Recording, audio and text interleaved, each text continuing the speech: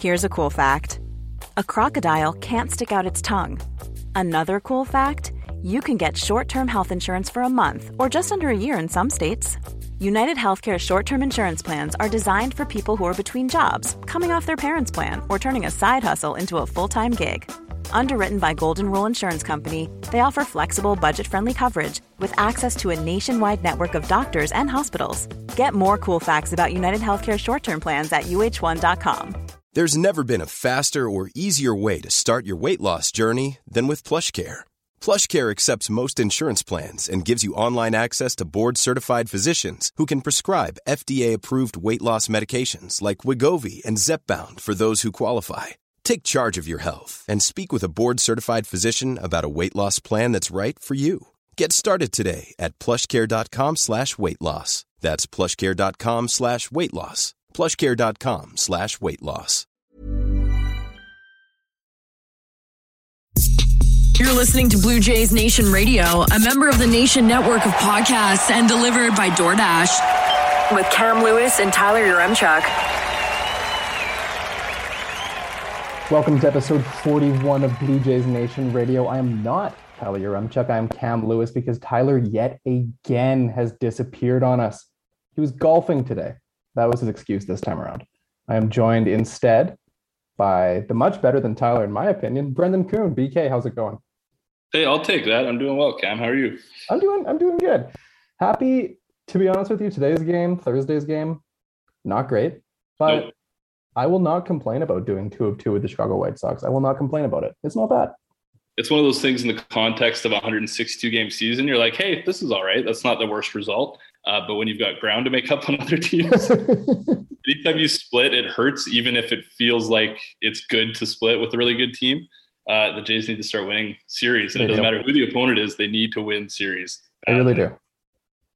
That was a nice little dose of reality on my very forced positivity. To be honest with you, I came in after the Detroit series, the Sunday game in which they quite literally just threw it away. And I thought, oh my goodness, they are going to get swept in this 4-game series by the White Sox. And they didn't. So it's sort of a positive, I guess. But like you said, not the best. Anyways, we'll get into all of this and all of that with 3 Up, 3 Down, brought to you by Twig and Berries. As always, head over to twigandberries.ca and use the promo code Nation15 for a nice little 15% off underwear, socks, all of that kind of good stuff.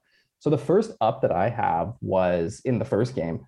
Alek Manoah put together a phenomenal start in which he went 6 innings and allowed only 1 earned run. And I thought specifically the thing I liked about this game is that Charlie Montoyo let Manoah work his way out of a difficult jam, which I think is a positive for his development as a pitcher, right? He's earned a lot of trust with the team and the coaching staff in a very quick amount of time. And he's fun to watch because he's not like, the stuff isn't elite. You see some of these like Frisbee sliders that are super impressive every once in a while, but sometimes he hangs the slider and the velocity is like 94. But dude just battles. The guy goes out there and has a compete level on the mound and a confidence that you want to have in a starting pitcher. And when you project that confidence and he, is a guy who doesn't get rattled, Charlie clearly believes in him, and it's fun to see the organization buy in so quickly on what they see, right? Because his age and background would make you think you got to ease this guy in, but he's shown enough, and they bought in, and I love that he's getting his opportunity to pitch in some ways like a veteran. That's what I thought kind of in that 6th inning of this game. This is the Monday game that I'm talking about. It was the 6th inning, and there was a couple of guys on, the game is tied, and it looked like the prime opportunity for this team to have a bullpen meltdown, as we've seen 9 million times this season. Yeah. But Charlie stuck with his guy, and he rewarded him, and I think that's fantastic. And then that'll take us then to the second up, which is, I think, pretty much an up that we have almost every single time we record one of these things now, is that Robbie Ray put together an outrageous start, like an absolutely outrageous start in what felt kind of like a must-win game. He kind of came out and put together, this might have been his best start of the season, to be totally honest with you. It was 7 innings, only 5 hits, 1 earned run, 1 walk, 14 strikeouts. And he became the first ever Blue Jays lefty to record 14 strikeouts in one game. And if I remember right, the 1 run was just a bloop hit, right? Like yes. He was not getting squared up at all. And the White Sox are obviously a very good hitting team, but they crush lefties too. Like their strength is they do very well against left-handed pitching, as we saw in the Thursday game against. we'll get there. So, oh yeah, to see Robbie Ray just go out and dominate in that fashion. I mean, man, the guy is making himself so much money this offseason. He is going to get paid, and every start it feels like you're tacking on like another $10 million to what he's going to get paid in the offseason, and he's earned it. I mean, there's nothing from his profile this season that says anything short of ace. It's not batted ball luck. It's none of that stuff. He is dominating and is one of the best pitchers in baseball in a brutal division, playing a lot of games in hitters' parks, playing against teams loaded with right-handed power hitters. And he shows up pretty much every time and has an incredible outing. So, yeah, I mean, Robbie Ray might be the team MVP. As elite as Vlad has been, with him struggling as much as he has lately, I don't know if I'm outright willing to call Robbie Ray the team MVP, but he's very much in that discussion and might end the year in that way, which is funny because Vladdy seemed like the baseball MVP a month ago, and now we're looking at the team and be like, he might not even be MVP of this team. And Marcus Semien as well, right? Like you've got these guys who signed to one-year deals, and they just have monster seasons. Fun to watch, as painful as watching the Jays is. And then final up comes from the exact same game, and it's so bottom of the 8th. The game is tied 1-1. We have, big part of the order coming up. Marcus Semien strikes out. Vladimir Guerrero strikes out, and then they get a little bit of a rally going. Teoscar Hernandez hits a single. Breivik Valera hits a single, and then Alejandro Kirk comes up with one of very few clutch hits the team has had in late game situations this season. He gives the team a 2-1 lead, and then Randall Grichuk takes a bases loaded walk. But the Kirk at bat specifically, like that was a good pitch that he hit, well-placed pitch. From a lefty, he gets a little slider that's bottom corner. He gets under it enough to, get it out of the infield. Nice little line drive, right center base hit. And that's the kind of hitter Alejandro Kirk is, right? He's not elite power. He's got doubles power. Like he'll hit a lot of doubles in his career, and he'll hit home runs too, but he gets the bat on the ball and he barrels it. It's not dink and dunk hitting, but he just hits line drives, and he deserves the opportunity to be seeing those moments, being in those situations. And it brings me back to the time he was pulled in favor of Breivik Valera quite recently. In a very similar game situation, right? 2 guys on, and the decision there by Charlie, you need to run, and the decision by Charlie was to bunt. And for whatever reason, that made sense to them. This time, I don't really think there was an opportunity to pinch hit for him. Thank goodness. I don't think there's any scenario where it made sense. Valera was already on base. But he came through. And look, Kirk is a good hitter. When you're a catcher and playing somewhat infrequently, you're going to have ups and downs and times where it doesn't seem like you're contributing much. But he's a guy who deserves at bats, and I was really happy to see him get a DH day today. I've been wanting that for a while, right? Like if the team really is committed to getting Reese McGuire time behind the plate because of his defense, fine. But that doesn't mean Alejandro Kirk doesn't need to factor into that game. And I'd be really happy to see him get more DH time moving forward. So that's our 3 positives. Now, we also had 2 losses in this game. And as you said earlier, we can't be sky high over the moon about doing 2-2 with another good team. It's not fantastic. So the first down that I have is, quite honestly, outside of that 1-5 run inning they kind of randomly put together in the Thursday game, the Bats didn't do much this series. They, scored 2 runs in the first game, 2 runs in the second game, 3 runs in the third game, and then, 7 runs in that last game, but 5 were in 1 inning. Like it was a pretty limp performance from the offense. Is this just a consequence of the White Sox having very strong pitching, or is this lineup minus George Springer just not that good?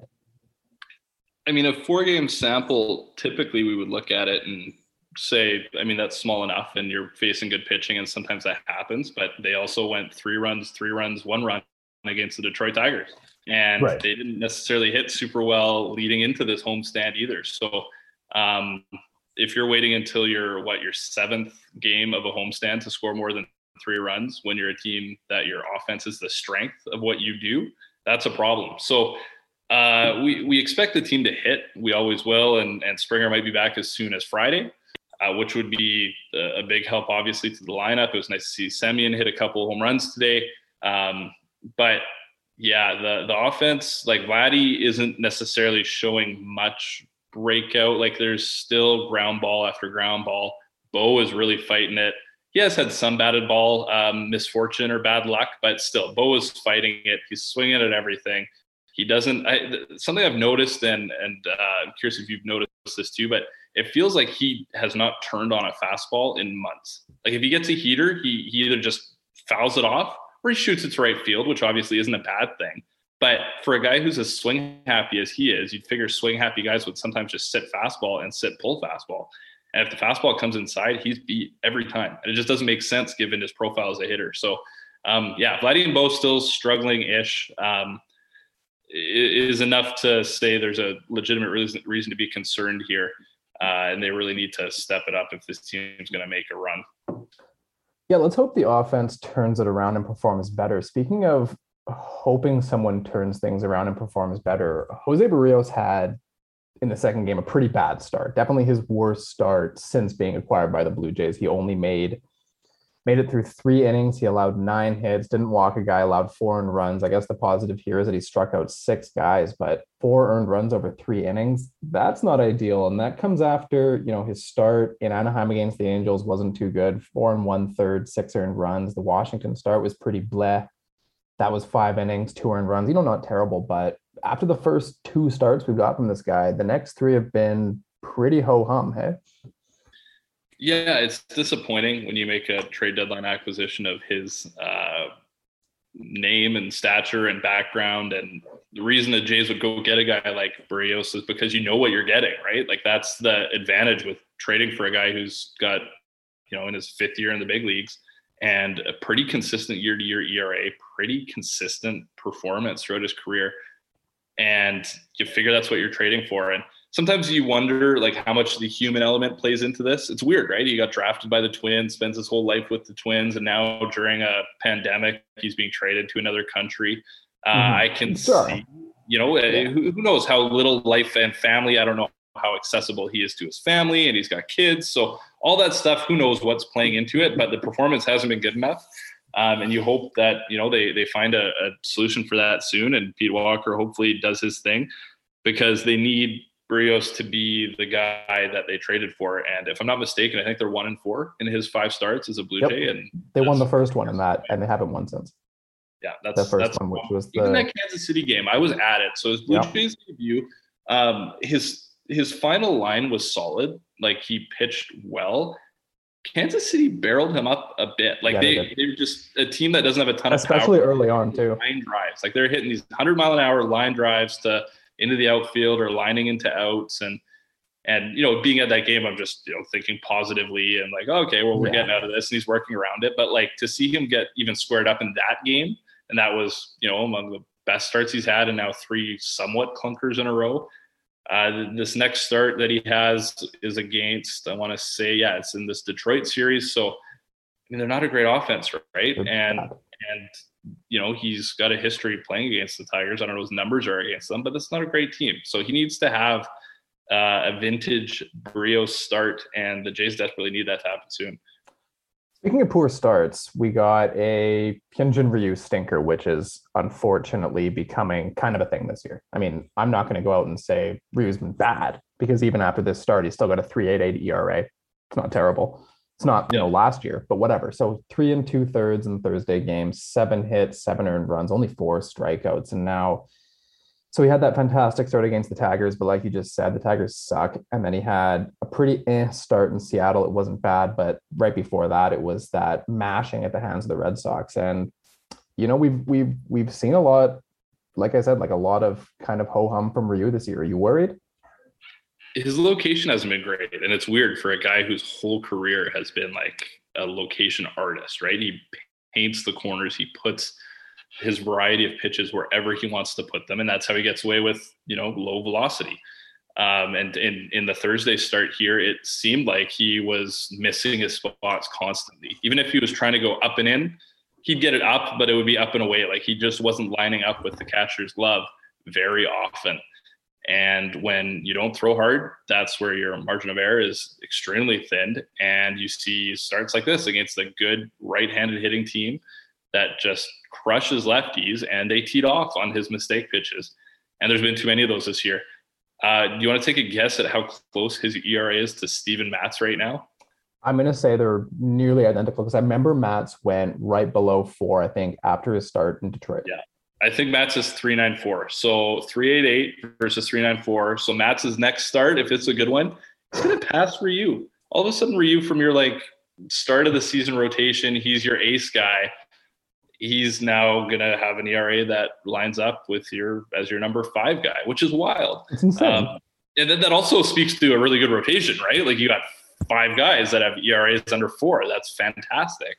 At the same time, Ryu is a guy you're banking on being that consistent, reliable 6-inning, 2-run horse when he's healthy, right? The thing with Ryu was, is he going to be healthy? It wasn't, is he going to perform when he's healthy? Yeah. It was, he's only getting, quote unquote, only getting $20 million a year because of the injury hedge and the injury risk, because the numbers were there with the Dodgers for him to be paid 9 figures, right? That's a profile just statistically as a guy who should have made over $100 million. And the injury history was the reason it was only 4 years, $80 million. So the fact that the Jays have had exceptional injury luck with Ryu is a bummer that we're seeing this, mediocre number 3, number 4 starter profile, and obviously some big games where you'd want to see him step forward and step up and rise to the occasion. And it hasn't happened. And I think clearly the Jays need a long-term plan in years 3 and 4 of this contract to just find more ways to get him rest, right? Get Hyunjin Ryu an extra day or 2 in between starts. And I know there's traditionalists who that bothers, but it's like you're paying the guy to be a performer. So the team should be putting him in best position to succeed. And anytime you can get him an extra day or 2, and that's going to increase the likelihood of a strong start by quite a bit, that's what you do. Like, the numbers don't lie. This is a guy who benefits from that extra day of rest. So hopefully there's a way to get him some of that in the coming weeks, and hopefully he finds a way to write it. But yeah, he needs to find his location. He needs to find his spots and hit the glove. Now, speaking of contracts, this is a perfect segue into our next thing. That was 3 Up, 3 Down, brought to you by Twig and Berries, and now we're moving into the random other stuff segment. So you mentioned the contract. You said 4 years, $80 million for Ryu. It wasn't a hell of a lot of money for what he is. He was a very good pitcher for the Dodgers. He didn't earn that much cash or that much term, I guess, because he had significant injury problems when he was with LA. He was always up and down, kind of an enigma. But now, on the other hand, Robbie Ray's contract this offseason, he is going to get paid. Because when I looked at it, I kind of thought a few months ago, it was like, it actually makes sense if Robbie Ray got the same contract as Ryu, right? They're both lefties. Yeah. Ray's been kind of up and down. He didn't have the injury thing, but he doesn't have that much consistency behind his name. But based on the season he's had this year, there hasn't been a falter this year from this guy. And the comparable that I see now is Zach Wheeler, who put together 2 good seasons with the Mets before he signed with the Phillies. And he signed a $118 million deal over 5 years. And neither of those 2 seasons he had with the Mets were anywhere near as good what Ray is doing right now with the Jays. So, we'd all love for Robbie Ray to come back, but are the Jays going to be the team to give him $125 million on a deal? It's a fascinating question for a fascinating offseason for the Blue Jays, because they've spoken time and time again about continuing this build and sustainable championship window. And the commitment from the organization needs to be, how do we get better next year than we were this year? And it's hard to lose Robbie Ray and have that be the case. Not saying you can't get there. There's other pitchers, there's other moves they can make. And quite frankly, just with some regression in the negative clutch factor they've had and some of the randomness of losses, they're going to make up some wins just based on that next year. But Robbie Ray is an elite starter, and I'm pretty convinced that the Jays have bought in on that. There's a reason they were very quick to bring him back this year. I know it wasn't a ton of money, but still, they jumped on that in an offseason that was super uncertain, and everybody thought there would be no free agent signings before February. And the Jays are signing him, early November? He was the first free agent to sign. Yeah, so pretty wild. And you're dead on with the Zach Wheeler comp. The thing about modern day baseball is general managers pay for what they project you to be, not what you've done. what you've done is irrelevant. So they're going to look at your stuff and see, okay, Zach Wheeler, I believe he was throwing as hard as he ever had in his walk year with the Mets. So then the Phillies go check, he's healthy. As much as he's had injury history, clearly he just spent an entire year being healthy. His, strikeout rate was 9/9. His walk rate was 2.3. Pretty solid numbers, not elite starter numbers. Number 2 guy numbers, right? Stuff there that the Phillies bought in on, right? Mm-hmm. So they gave him a big number, 5 years, $118 million. The White Sox offered more, if you remember. The White Sox offered him $126 million. So multiple teams saw Zach Wheeler as this. The Jays weren't on that. The Jays weren't on him too, if I remember correctly. The Jays were off season. Yeah, like the Jays were stunned that his market took off like it did. I think the Jays' initial plan for that offseason was the Ryu contract, I thought, because I remember there was talk that they were going to do. I remember there was rumors, and we were thinking 75 or 80 mil for like 3 years of Zach Wheeler. The Jays were still in on the Wheeler talks when it hit 100 million, and once it started to go above that, they pivoted. And that was the same. That was the Garrett Cole offseason, right? And we've got numerous reports that the Jays were like in on Garrett Cole in the high 200s. Like the Jays were ready to go in on pitching that offseason, and Cole's market took off, and obviously he chose the Yankees. And then Wheeler, they never expected his number to end up being as high as it did, and he even signed for less, like I mentioned. And then Hyunjin Ryu was the third option they had there, and that's when they were now willing to offer the 4th year, because they saw Cole get more than they expected. They saw Wheeler get more than they expected, and that meant they needed to give Ryu more than the market initially expected in order to land him. So I think that's going to repeat itself this offseason. I think the dialogue around Robbie Ray's next contract has changed quite a bit the last 2 weeks. I think there was a lot of people who were like, you probably got him for like 365 or the Ryu deal. Like a Dallas Keuchel deal kind of thing, right? Yeah, and it just doesn't make sense now. Like it's elite stuff, right? And that's a separator between him and Ryu too. Ryu had ERA. Ryu had like performance, but Ryu's stuff was, he wasn't a big K artist, and that's what guys pay for. Teams love to buy strikeouts. They love the certainty of a strikeout, because anytime a ball is in play, bad things can happen. And that's what they pay for. And this week, Atkins even mentioned when talking about the bullpen, he said it wasn't velocity that they're missing. He's just swing and miss. Like whatever it is, if it's stuff that gets swing and miss, that's what. And it was a nice eye into how the Blue Jays think and what they need to fix and what they know they need to fix with the bullpen. But that translates to starting pitching too. If a guy misses bats, that's what general managers salivate over. And Robbie Ray absolutely dominates at that. Yeah, it is. Like you said right at the beginning, it is going to be a really interesting offseason for them. And Bob McCown said on his podcast earlier this week, he had Ross Atkins on as a guest, and McCown asked, can you see the Blue Jays being a $20 million roster? Because I can. And Ross Atkins kind of gave a very Ross Atkins answer, being like, yeah, I hope so. The thing is, you don't want to commit to numbers, blah, blah, blah. But completely honest, like, they're going to have to make this kind of commitment very soon, because Bo and Vlad are going to get paid an obscene amount of money soon. Barrios is ARB eligible this year. Teoscar Hernandez is ARB eligible as well. If they want to bring back Robbie Ray, he's going to get paid. I think we can accept that Marcus Semion's walking. That just seems inevitable to me. Yeah. But I mean, the roster is going to get very expensive, and this thing is going to become pretty close to 200 million, right? Like, that just kind of seems the path they're going down. Yeah, and as much as Atkins kind of hedged on the question, he didn't do the typical GM speak of like, I'm not willing to discuss numbers. He obviously didn't talk numbers, but that wasn't his first response. He's saying, I hope so.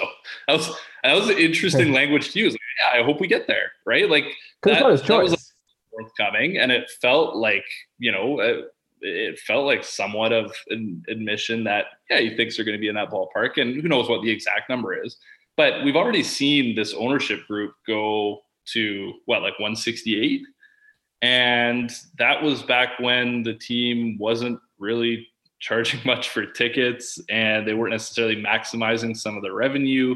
And they were also just beginning to see what a behemoth the Jays could be on television if they were must-see TV in the country of Canada. So I can see, and the way Shapiro talks about this long-term plan and how they've told ownership, like, here's what happens when you start winning, when these guys need to start getting paid. We want to pay them, et cetera, et cetera.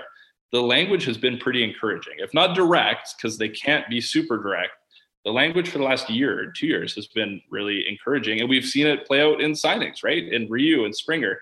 And like I mentioned, some other guys they were willing to spend a ton of money on, right? The Lind, like who knows what contract they would have given Lindor had they made that trade. Yeah. And they were right there. They're right there with the Mets and the Lindor talks. And, you know, some people in baseball said they thought the Jays package was better. The Mets just had a package that was going to be ready in the majors sooner, and Cleveland seems to like those. It was a more specific need too. It was they could offer the big league ready shortstop. Jays didn't have that. Austin Martin, Groshans, they weren't big league ready. Santiago Espinal wasn't good enough. You know, it doesn't exactly. And probably a poor trade approach for Cleveland to take too. They did that 100%. With Clevenger as well, where they just took some like.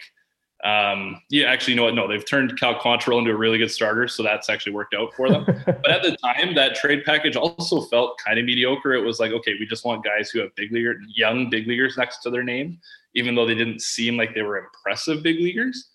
And like I said, Quantrill looks great. Josh Naylor, he's been iffy. Like he's hurt now, but. Cleveland has taken this approach when they trade guys of we want to get back major league talent, even if it's not high-end major league talent. So I think that won out the Lindor talk. So fans don't like to hear when you're close on something. They just want to hear, you know, when you make the big signing. But now that they've made a few of those, it's interesting to look back at the, you know, near misses or the guys that they nearly got to the finish line on. And they've been aggressive. They've been super aggressive. And as much as we hear these certain names and rumors and stuff like that, there's a lot that's been discussed behind the scenes that we aren't privy to. And it's big name players and that kind of thing. So it's encouraging to be a Jays fan in that regard. At the same time, you know, as who knows how long a window is. A window can feel really long, but then things can start going wrong. And we're now going through a season where if we look at the talent this roster has, things are going wrong. Like if their pitchers are all ERAs under 4 and they've got an offense that's put up like third or fourth most runs in baseball. And, you know, a bullpen that's been leaky, of course, and been a problem, but it should not cost this many wins. This is a lost opportunity year. And as much as the playoffs are still alive, obviously, the hole they've dug is huge. Yep. And it's going to be really hard to dig out of that. And if they finish a couple games back after the season, there's going to be a lot of regret for this year. And obviously they're all going to say the nice, optimistic, long-term stuff. And we can't wait for next year and we'll be there. But any year that you don't make the playoffs is a missed opportunity. And this one might be one of those. Now, speaking about winning games, we're going to move on to the next up. And up next is brought to you by DoorDash. Use the promo code BJMPodDD. If you're a first-time user, you'll get 25% off your DoorDash order. So go ahead and order yourself something nice. So what you said at the beginning of the podcast is this team has to start winning some games.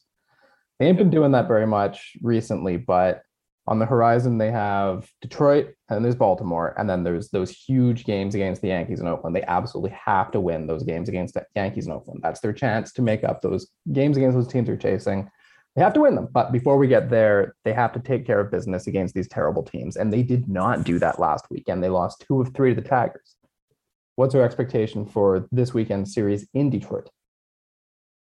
Yeah, well, and if you tack the Washington series onto that, 4 of 5 against bad teams. And, the Tigers are better than their overall record is. They actually have played good baseball for 2 months. So they probably deserve a little bit more credit. They're at least mediocre. They're not Baltimore bad, right? They're an okay-ish team that's kind of on the rise, but they're pretty early in that process. So they're a team you have to beat. And yes, you lose to bad teams in baseball. That's just how baseball works.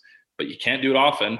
And when you've lost too many games leading into this time of year, you need to go on a run. Doesn't mean you need to win 11 in a row, but you need a homestand like they had when they first came home and went 9-2. The problem with that homestand too is they had 2 very winnable games away from being 11-0, right? This is a team that you can just look back on so many lost opportunities. And I know every baseball fan base can do this, but statistically, the Jays fans can look at some of the opportunities this year and be like, this is another level above what other fans have gone through and other teams have endured because it's just been messy. The Fangraphs clutch metric has Jays as 29th in baseball this year. Baltimore is the only team worse.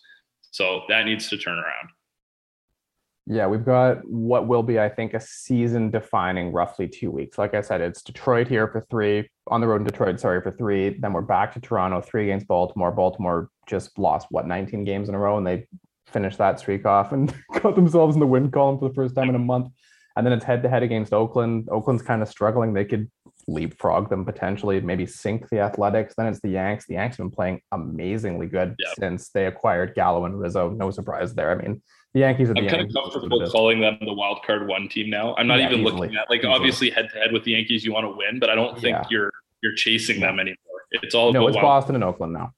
So right now, I've got this is Thursday night. I've got Yankees, Oakland on the TV. Yankees are up 3-0, and I'm happy. For the Yankees that's good. there, That's a good thing. Yeah. And that's kind of how the rooting interest has to be, right? Oakland and Boston and somehow still Seattle. That's insane. Such a piss off. I know. Still Seattle, who has been, by the way, the clutchest team in history of Fangraphs metric. Whatever that is, I don't have any idea what goes into it. But I hate this sport. It's stupid. Their number is 8.3, and again 8.3 what? I don't know. But second in baseball is 3.5. They are crushing the second most clutch team in clutchness this year. It doesn't make any sense. And it's going to come down so hard next year. And I will make fun of my Seattle friends for that when it happens. But this year they dunk on me all the time. And I can't blame them because the Jays have really struggled when it matters. Well, let's hope that the next time we're talking, the Blue Jays are on a nice winning streak, because this has been a frustrating couple of weeks here. It was all so good when you and I were having so much fun at that homecoming. We were all so happy and everybody was jumping up and down. And now they're losing games to Detroit and, losing games to Seattle, and it's frustrating, but they need to go on a big run here. Yep. And let's hope it starts against Detroit. Mom deserves the best, and there's no better place to shop for Mother's Day than Whole Foods Market. They're your destination for unbeatable savings, from premium gifts to show-stopping flowers and irresistible desserts. Start by saving 33% with Prime on all body care and candles. Then get a 15-stem bunch of tulips for just $9.99 each with Prime. Round out Mom's menu with festive rosé, irresistible berry chantilly cake, and more special treats. Come celebrate Mother's Day at Whole Foods Market. Hi, I'm Daniel, founder of Pretty Litter. Cats and cat owners deserve better than any old-fashioned litter. That's why I teamed up with scientists and veterinarians to create Pretty Litter. Its innovative crystal formula has superior odor control and weighs up to 80% less than clay litter. Pretty Litter even monitors health by changing colors to help detect early signs of potential illness. It's the world's smartest kitty litter. Go to prettylitter.com and use code ACAST for 20% off your first order and a free cat toy. Terms and conditions apply. See site for details.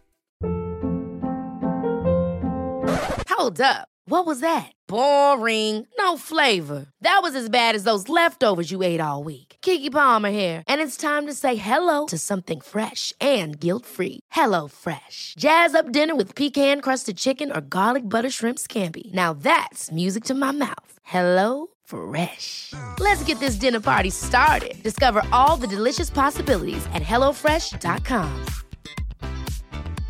Hey, it's Paige DeSorbo from Giggly Squad. High quality fashion without the price tag. Say hello to Quince. I'm snagging high-end essentials like cozy cashmere sweaters, sleek leather jackets, fine jewelry, and so much more. With Quince being 50 to 80% less than similar brands. And they partner with factories that prioritize safe, ethical, and responsible manufacturing. I love that. Luxury quality within reach. Go to quince.com/style to get free shipping and 365-day returns on your next order. Quince.com/style.